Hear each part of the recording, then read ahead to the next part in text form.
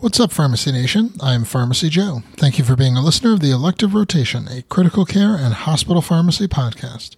This is episode 657. In this episode, I'll discuss the European Society of Intensive Care Medicine's recommendations on using PCC in bleeding critically ill adults. I have all the evidence supporting today's show linked up in the show notes at pharmacyjoe.com/episode 657.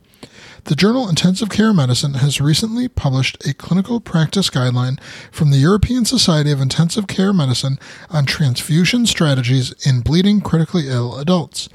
While they do address the use of prothrombin complex concentrates, they make no recommendation for the use of PCC versus plasma alone in massively bleeding patients due to very low certainty of evidence from observational studies only. The guideline authors assess studies using PCC to treat bleeding in patients with cardiac surgery, trauma, liver transplant, and traumatic brain injury. They provided insight on the available data as follows.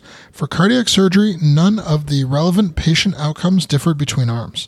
There's a reduction in red blood cell transfusions in favor of the PCC arm, but chest tube output was not different. For trauma, pooling of data suggests a decrease in mortality, but this was found in a single study only. Of note, all trauma studies reported a decrease in transfusion requirements in the PCC arm, which is congruent with the mortality benefit. However, there were considerable differences in the comparator arms, hampering any recommendation. For liver transplant and TBI, there was insufficient data. The main problem with the observational studies the guideline authors analyzed was that the risk of bias was judged to be high.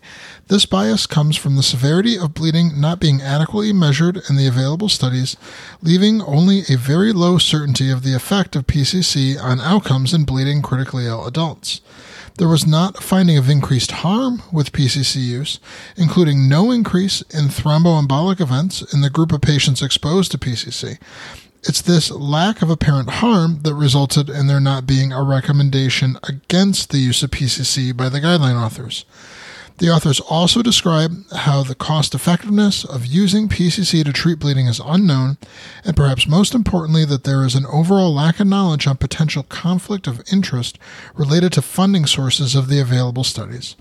It's likely that the only role for PCC use in bleeding at this time is in the context of a clinical trial until there's sufficient data available to judge the efficacy and safety of PCC in bleeding critically ill patients.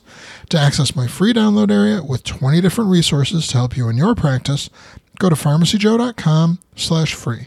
Thank you so much for listening. I'll see you in the next episode of the Elective Rotation.